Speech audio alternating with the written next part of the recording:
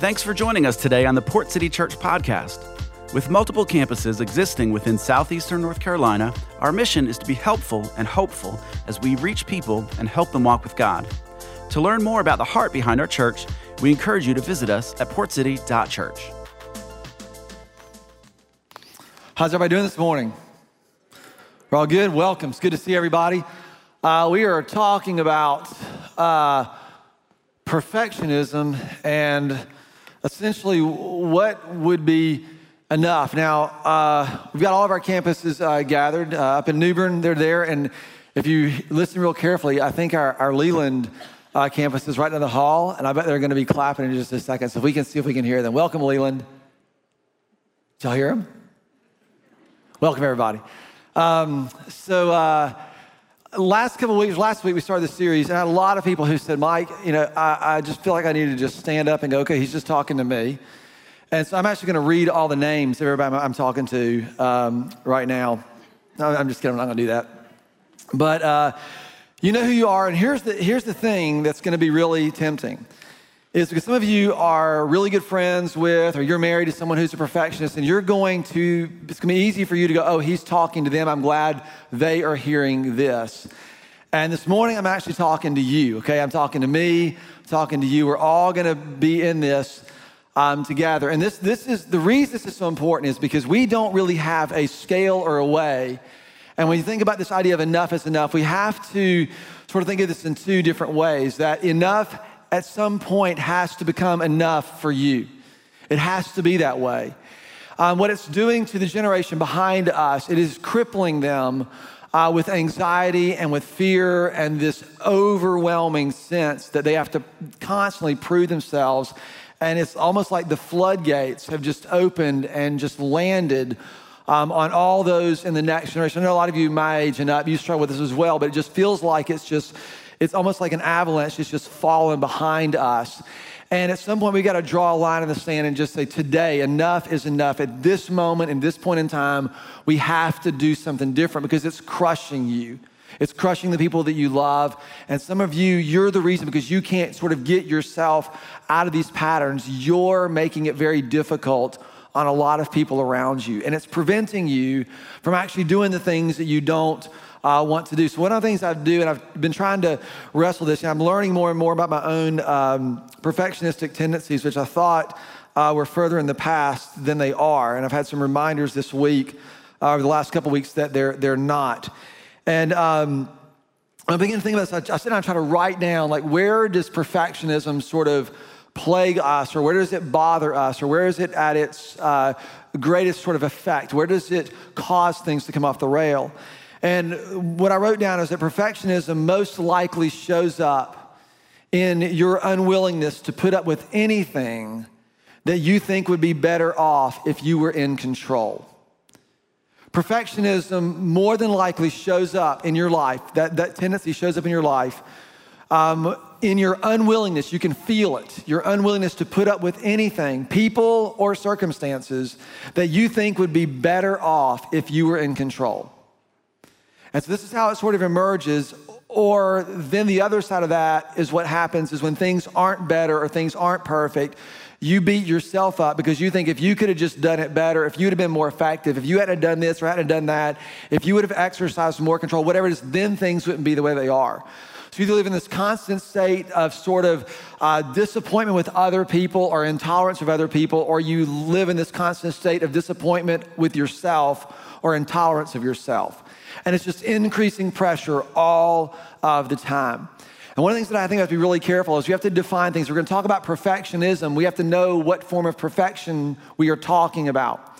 And there is a form of perfection that we are intended for, and there's a form of perfection that crushes us. And so the way I think our culture defines perfection, or the way perfectionists tend to define perfection is like this. This is what we said last week.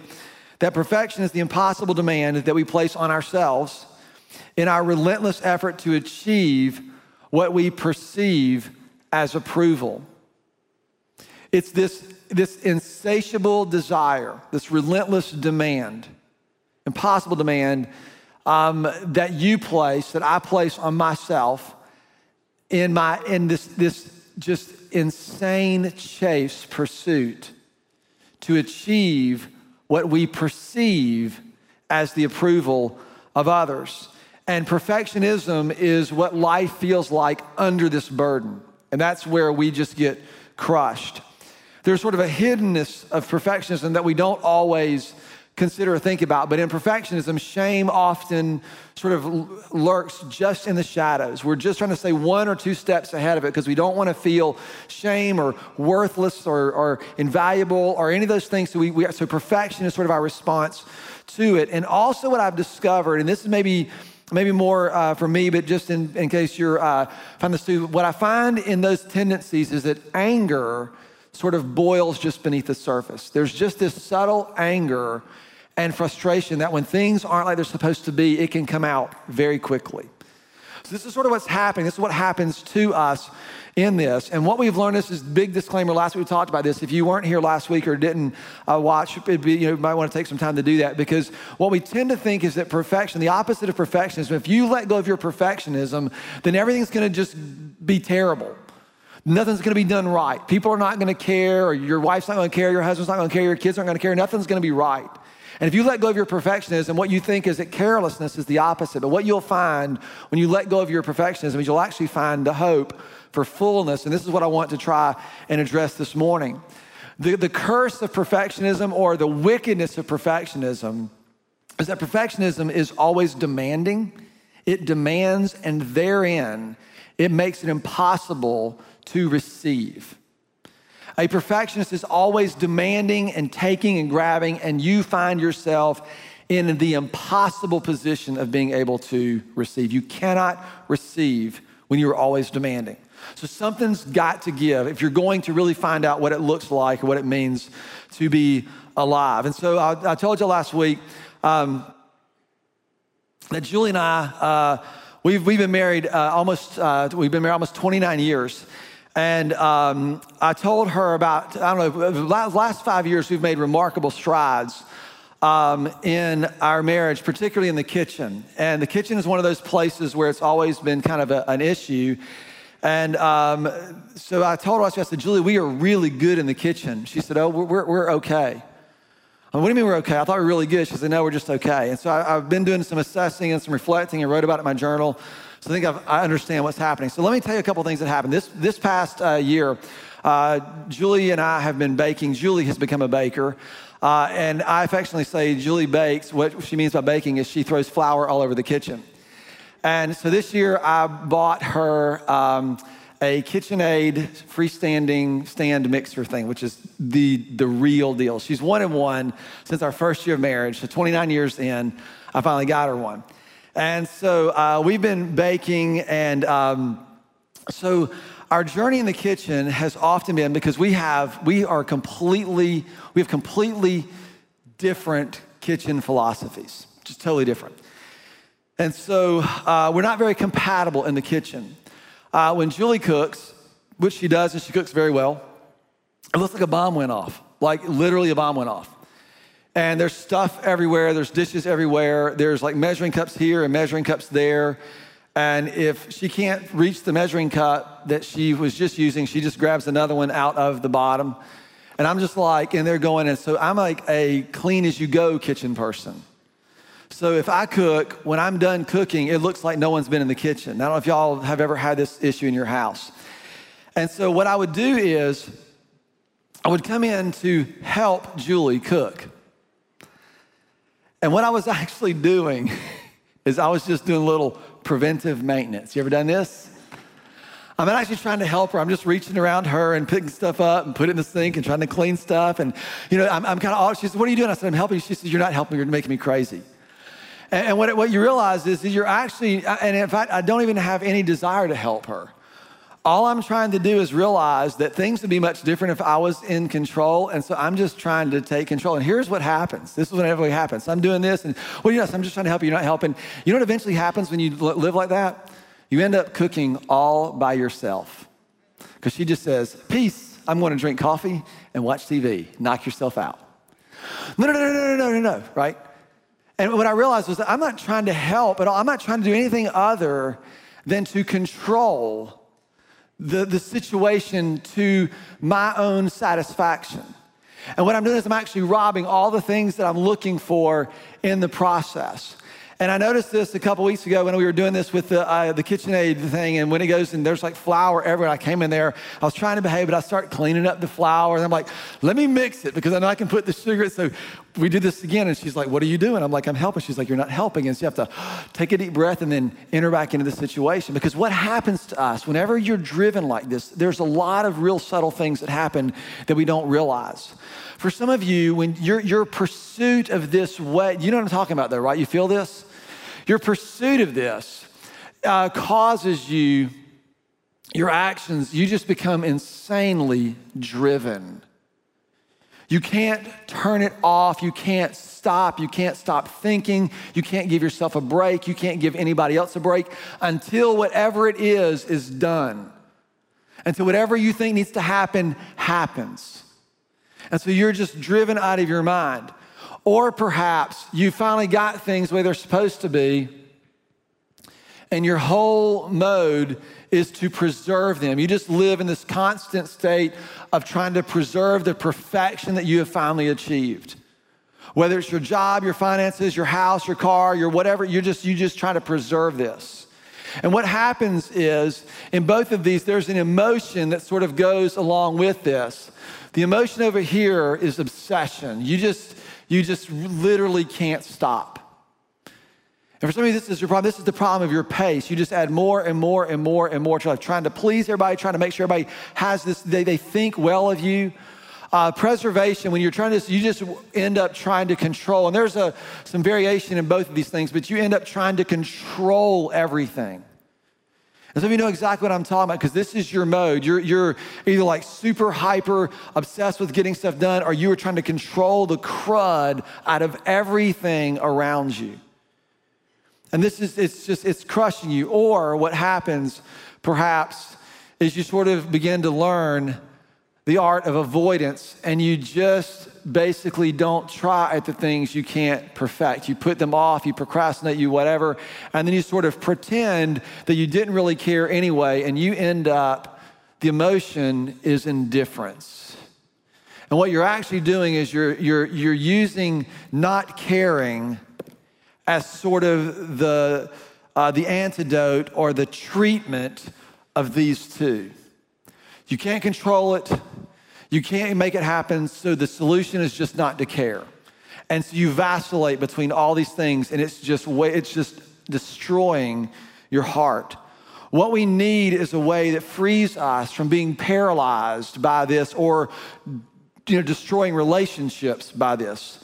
This drivenness, by the demand that we place on ourselves, and ultimately we end up placing the same demand on other people. And sometimes those demands are even unspoken. You're not even aware that you have them. You just run around and you subtly expect everybody else to do what you're thinking, or to do what they ought to be doing, or to do what you're demanding they do. You don't tell them. And then what happens is you build up resentment towards them. You sort of think less of them. All these things happen almost without us being aware of it. And what's the real, the wicked side of this is the fact that this paralysis or this pursuit, whichever it might be for you, of finding worth and value, right? What's really going on is this: you are trying to find worth and value in the way that we approve of the approval of others.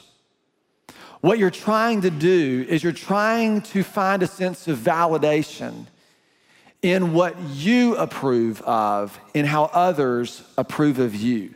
Because if people already think well of you, that's not enough for you if you don't believe it or trust it. So you just keep deflecting it, or you don't receive it, or you don't trust it, because you're in this posture that you just can't get out of. And this is what has to happen. And then you read a passage like we looked at last week, Matthew chapter 5, verse 48. It's at the very last section of this first chapter of these 4 chapters of Jesus' Sermon on the Mount. And it says this: to be perfect, therefore, as your heavenly Father is perfect. To be perfect as your heavenly Father is perfect. And we looked at this last week in detail. Again, if you weren't here, I invite you to listen to that. If you have your Bibles, I want you to flip back to the book of James, James chapter 1. We're going to look in just a couple of verses in there. At our close, you have your Bible, your phone. You can open it up to there. We'll look at that in just a minute. But Matthew 5, when I began to think about this, is this, it sounds like God is commanding you, or Jesus is telling you, you've got to be perfect just like God is perfect. And what we explored last week is, what is the perfection of God that needs to be seen in you and me? And when you read these two verses, this end of 5 and the beginning of 6 together, it paints a little bit of a different picture. It says, be perfect, therefore, for as your heavenly Father is perfect. And be careful not to practice your righteousness before men. Be perfect and be careful. Be perfect as your heavenly Father is perfect. And be careful not to practice your righteousness in front of others to be seen by them. If you do, you will have no reward from your Father who is in heaven. The reason this is, I think it's interesting to connect these is what a lot of us think when it says, do not practice your righteousness in front of men. You're going to think almost automatically behaviorally. Now, this is exactly what Jesus is getting at. He's teaching us some things, but he's doing this in a way to undermine what we already think and to introduce us to something else.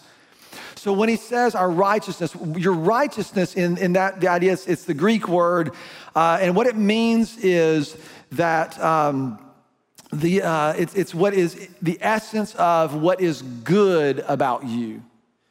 Your righteousness is the thing inside of you that you would define, that would be seen as being good. What is it about you that makes you that kind of person, that makes you whole, that makes you full, that makes you free, that makes you complete, that makes you perfect? What is it about you? And so the literal will be, what is it about you that makes you good? And so what he's saying is, the thing about you that makes you who you are, that makes you whole and free, cannot be what you produce or what you offer or what you make available to other people. You can't practice this thing to get approval of other people. You can't satisfy that there. Because if you do, guess what happens? You'll have no reward from your Father in heaven. What it would literally read like is this: if you keep trying to gain this by other people, you will never be able to receive what your Father in heaven has for you. So the way the way this literally reads in the be perfect literally means to be isn't a command to do something. It is a command to be.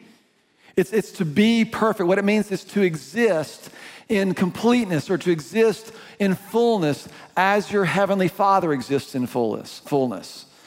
To wake up and to simply be, to live in fullness as your heavenly Father lives in fullness. To live in fullness as God himself lives in fullness. So it's actually an invitation to you. And then the tension is, don't then try to pursue that in everything else, or you're not going to ever receive it from God. Remember, perfectionism is always demanding. And when you're demanding, you can never, ever, ever be in a posture to receive. This is exactly how this begins to be seen and to unfold. When I began to think about to exist in fullness, when you think about this, this is a very current statement. This is a very right now thing, to exist in this moment in this way. And this is what was really intriguing to me as I was reflecting on this. To live in this moment and then to be able to find a sense of satisfaction or depth in what it is that is complete about you. Just a real quick aside. I think it's really interesting the way Paul writes about the gospel in 2 Corinthians 5. He says that God made the Father, made him the Son who knew no sin to be sin. So Jesus, who did not know sin, who was without sin, became sin so that you and I would become the very righteousness of God. That this transfer of identity, what we receive from Christ, would become the thing about us that makes us whole and right and good. So you don't have to pursue that in front of anybody else. It's been given to you in the gospel. So then we read in Ephesians chapter 4, and I've just been kind of charting this through the Bible. This is Paul writing a letter, and he's writing as one who has given himself to the Lord. That's how he defines it, a prisoner of the Lord or a bondservant of the Lord. I therefore, a prisoner of the Lord, urge you to walk in a manner worthy of the calling to which you have been called, with all humility and gentleness, with patience, bearing with one another. I, Paul, urge you to walk in a manner worthy of the calling to which you have been called. And what most of us feel in that moment is that you need to do better. You need to behave yourself. You need to act in a way that God would be proud of. That's kind of how we've always thought about this. And that's not really the way this should be. It's really interesting how how he writes this. It's to be worthy of the calling to which you have received, some versions say. And as I was looking at this, these words, these Greek words that are used to the calling and the calling, there's a calling to which you've been called. There's these two things that sort of sit there, and this is derived from the Hebrew concept of quara. Q-A-R-A would be the English transliteration, quara. And what quara means is literally to name, to call, or to give an identity to. So what he's saying, like, think about if you read like this, to walk in a manner worthy of the calling you've received isn't to act in a way that God's gonna be proud of. To walk in a manner worthy of the call would be to walk in a manner worthy of the identity that you have been given. That you have been given. And the only posture you can be in order to experience what you have been given is to do what? To receive. So this idea of perfectionism is demanded. It has to go away, or you are never going to experience what you've been created to experience. You're never going to experience what you have been given because you're unable to receive. And so I've been thinking about this, and this is where we have to arrange our lives around this. Perfection needs to be redefined, because there is to be perfect as your Heavenly Father is perfect actually means something.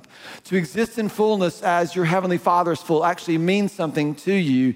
So I sat down in my journal and tried to noodle out a better definition of perfection, to redefine it so we can let one way go and be introduced to another way. And we had to define it as this, that perfection is the fullness found in the moment we trust His promise and His call. Now, I would write it down or take a picture of it or something, because otherwise you'll just go, oh yeah, I like that definition. You're gonna miss the most important part of this. Because what we'll do is we'll sit there and we'll look at this and we'll say, oh, we gotta trust His promise and His call. And so we write down His promise and we're like, oh, I like that. And then if you're writing in your journal, you go, oh, His promise and His call. I gotta walk in a manner worthy of the calling that I've received and trust in His promise. And what you don't ever do is you don't ever stop and say, what is His promise? What is His call? What is His promise to you? What is His call on your life? Do you think you're supposed to be a banker or a doctor or a lawyer or this or that?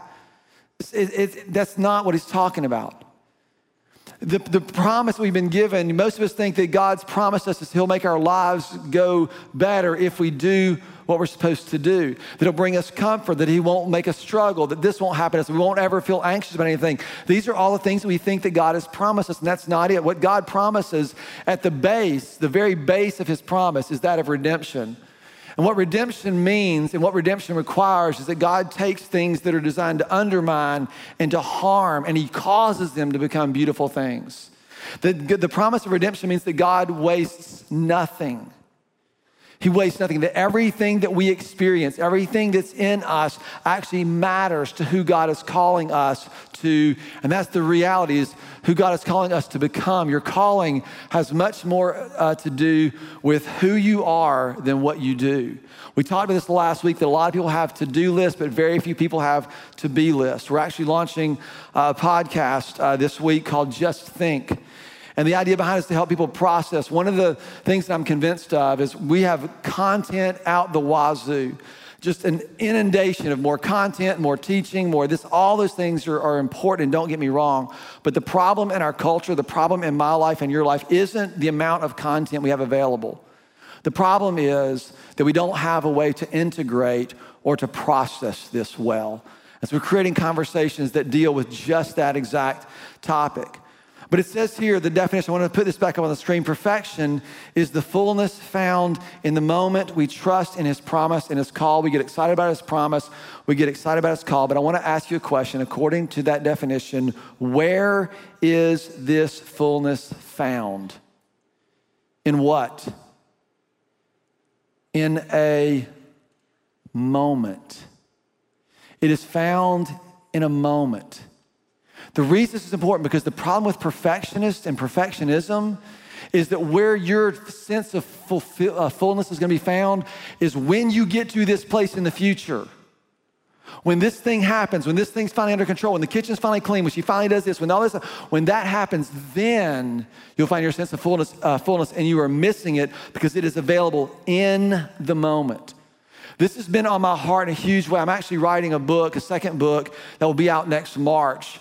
And I didn't know this, as I've been writing and working just really hard. And what I've discovered, what just has really landed on my heart, is the power of learning how to be faithful in a moment and the freedom that it brings to almost every struggle that we have. And for those of us who struggle with perfectionism, this is really where the freedom gets found, because it's a part of a process. In James chapter 2, I want to ask you this question. If you were to let go of your perfectionism, what do you think you would have to get used to? What do you think would happen if you weren't a perfectionist? What do you think would happen? What would you have to get used to? There are things and disciplines that you have to engage in order for this to be broken in your life. There's a process that you have to engage in. Let me just read this to you and then we'll talk about it. James chapter 1, and you can just underline this in your Bible. You can circle it. You can tattoo it on your arm, whatever you need to do. But it says to count it all joy, to consider it all joy, to make a conscious decision to say, this is actually something that I'm going to rejoice in when you meet trials of various kinds, when things don't go like you wanted them to go. For you know, and he says, you know this, you know that the testing of your faith produces steadfastness. You know that when things don't go like you want and you have to respond or react, something happens inside of you. Sometimes you explode because that anger lies just underneath. But if you don't, something else is available to you. Something else happens. And he goes on, he says, this steadfastness has to be built. It's endurance. We all know endurance. You don't just wake up and decide to run. I did this. I remember I was excited years ago. I was like, I'm going to be a runner. And I'm thinking, I'm gonna be running. What you do if you're gonna start on a new venture, the first thing you do is you don't commit to doing it. You go buy stuff that says you're committed to doing it, right? You go buy some new running shoes. You go buy a new little lap watch that has a timer. You buy you some new, AirPods or whatever. And you're like, or whatever, you're all in on running. Get you some Lululemons or whatever. So you're gonna go run. You're gonna be all fired up about this. And so I did this. I got going. I was all fired up, having new running shoes on. I take off, put on my favorite song, and I'm riding. I'm running, and what happens is, and it happens very quickly, you go, I'm not gonna look at my watch yet, because you are convinced that you are putting miles behind you. And so I sit there and I'm running, I'm like, okay, I'm going, man, I don't remember Don't Stop Believing being like 12 minutes long. And I've gotta be like a mile, 2 in, I gotta be going, I look down, I've been running for like 2 minutes and 7 seconds. And you're like, oh my gosh, right there. And especially if you're running at Wrightsville Beach on the Loop, you can't just stop or do that. So you have to wait till there's nobody. And then you have to just kind of roll like you've been walking the whole time so nobody knows that you couldn't run the loop. And you're doing this, and this is what's going through your mind. You're just like, I'm just not cut out for this. And then I have people tell me, say, Mike, if you get through the first mile, the first few miles, man, mile 5, mile 6, mile 7 feels so good. I'm like, you are messed up. And it took me years. I used to run a lot. It took me years. But over time, pushing through those, and the pride of having to stop and walk and keep going and then start running again, which is amazing to me that you get one of those little side stitches. You think if you can wait 5 or 6 minutes, it takes like 12 seconds for it to come back, just like that. Like, what is wrong with me? But it takes a while for you to build up the kind of endurance that's required for you to push through to experience those other things. And this is what he says. He says, we know that when we're pushed, when we're tested, when things don't go like we want them to go, something happens in us that we need to embrace because it's building something in us. Most of us are intolerant of the things that aren't like they're supposed to be because we've never had to be. And what happens is you go unformed. You go unformed. What is happening, you aren't becoming because nothing is touching your heart because you're so consumed with all this other, this control that you have to make everything else perfect. He says that the testing of your faith produces steadfastness. And here's what he says. And let steadfastness, allow steadfastness to have its full effect, that you may be what? Perfect. Right, perfect. Complete. Lacking nothing. Exist in fullness as your heavenly Father is full. This is the way it happens. I remember this is how it is, and this is low-hanging fruit. But I was not necessarily a clean freak, and I was never considered myself a super perfectionist. But over the years, I don't know where it happened, but I remember like being obsessed with the kitchen. And again, this is just low-hanging fruit because I don't want to get too personal, or else some of you get your feelings hurt. So we just talk about the kitchen. We can all just enter in at our own pace. But what I did, I remember not being able to go to bed with the kitchen dirty. Anybody ever felt like this? There's like dishes in the dishwasher, and you're just like flipping out in your head. And so you'll just kind of, you wait till everybody's out, and it's like you go in there and you bang stuff around to let everybody know that you're still working and nobody else cares like you do. You know what I'm talking about. So here's what I resolved to do. I said, you know what? I'm going to go to bed with dirty dishes in the sink. And some of you just had heart palpitations. The thought of that just makes you crazy. And so here's what happened. I did it. And you go to bed and you're mad at everybody because you just left them there and nobody was responsible as you are to clean them up. So you lay there and you're mad and you can't believe you're going to bed with the dishes in the kitchen and they're dirty and you're just laying there and you're freaking out in your head. And then finally you go to sleep.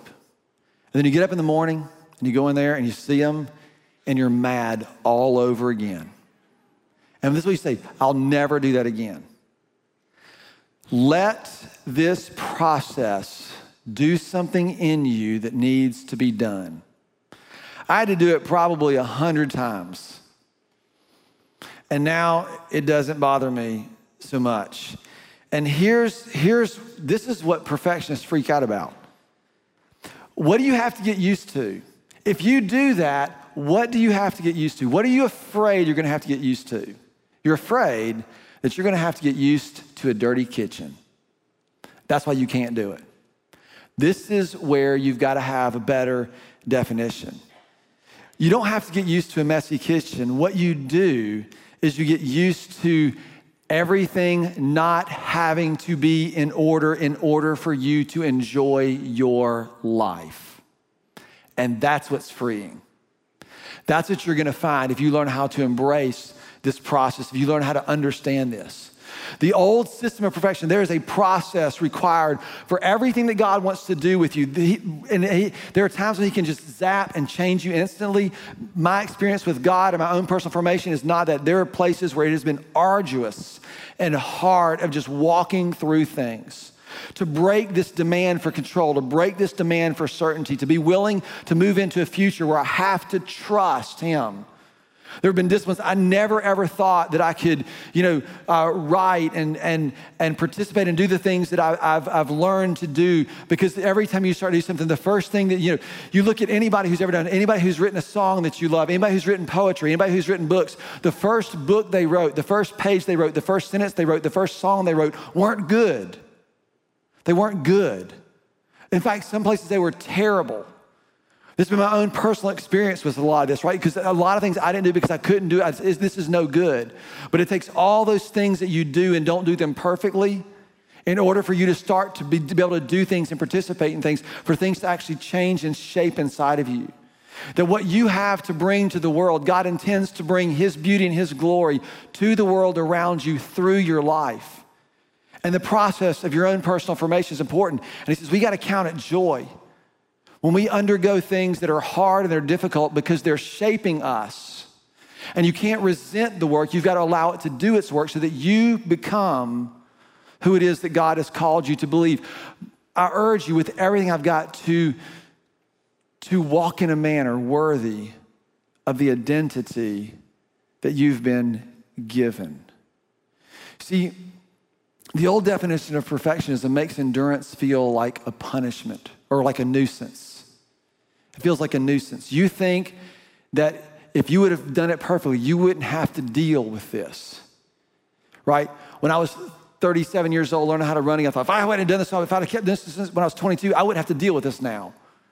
And you're like mad that you didn't keep up with something instead of just starting where you are, instead of just doing what's in front of you.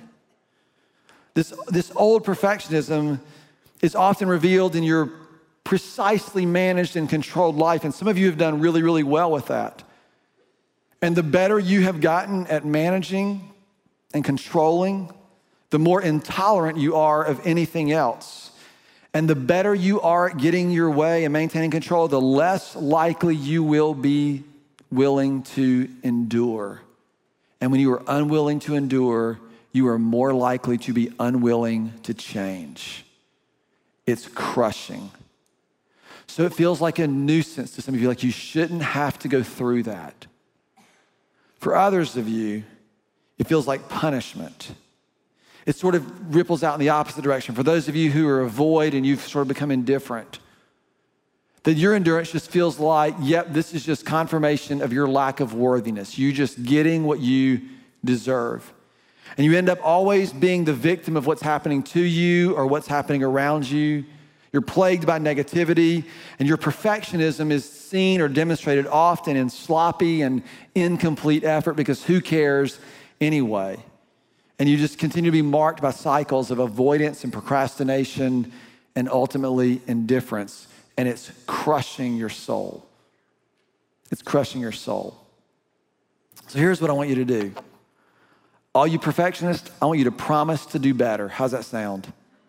That's freeing, isn't it? Just suck it up and do better next time. And some of you are like, yeah. Well, cheers to that. That's what's killing you in the first place. Perfectionism redefined is the freedom of fullness found in a moment in which you trust God's promise and His call. It's found in a moment. And there are moments where you feel it, you're in this room and you feel it. And there are moments when you get out and someone drives you crazy and you're like, that's it, I'm done.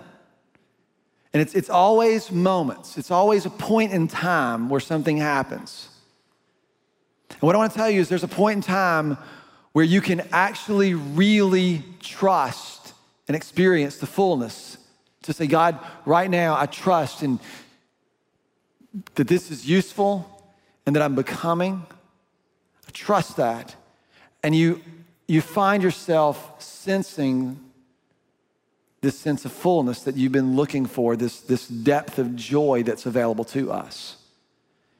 And then you get back out into the real world and everything, the wheels come off.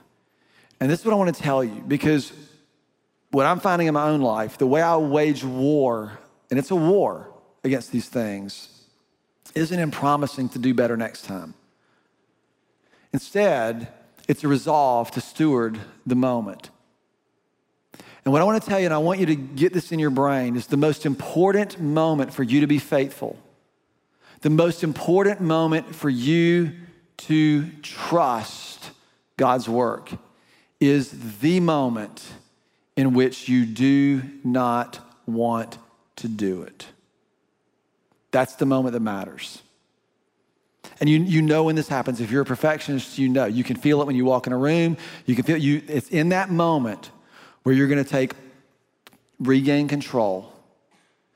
And it's that moment that is the most important moment for you to say, God, I'm going to trust you and what you're doing. I'm going to let this do its work.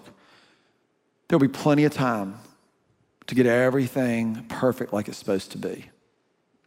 Plenty of time to do that. One of the things, I'm going to stop there. Here's what I want us to do.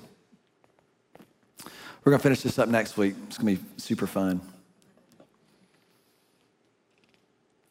But there are moments that you are finding yourselves in right now and you want to quit, or you want to give up, or maybe you're disappointed.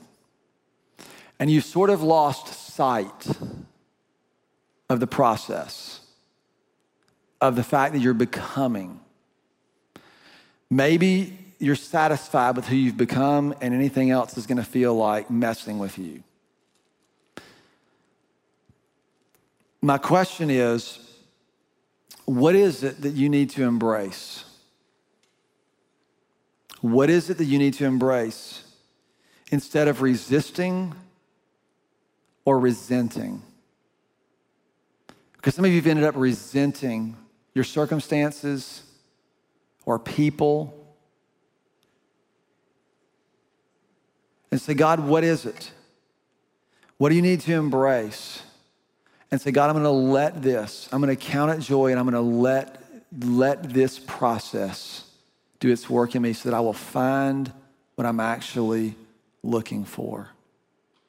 The freedom of his fullness in the moment when you trust that he is using everything for your good and for you to become exactly who he's created you to be. I want you to bow your head and close your eyes. We're just going to just pray. Maybe hold your hands out. Or maybe if you feel super demanding, you just grab one in a fist and one open, just to indicate the struggle that you're in. So Lord, we are here before you, and we confess that sometimes we demand that our lives be better or different, or that people be better or different, that things be more in our control, or that this didn't happen. We sometimes demand those things. And in that, what we confess is that we cannot receive what you have for us. So God, help us to open our hands and to trust that in this moment, there's a sufficiency of your grace. That in that posture, our hearts are actually being shaped and we are being made into the person, the people that we have been created to be. Now let us hear you urge us to walk in a manner worthy, to walk in a manner faithfully, to receive the identity that we've been given. And God, that you would free us from all the other madness that we tend to get caught in. So God, I ask you to do that. I ask you to reveal, to shape, to form, and to give us the patience to walk through this for the sake of your work in us and for the sake of what you would like to do through us. And so I lift all of this to the name of your Son, Jesus, who is our King. Amen.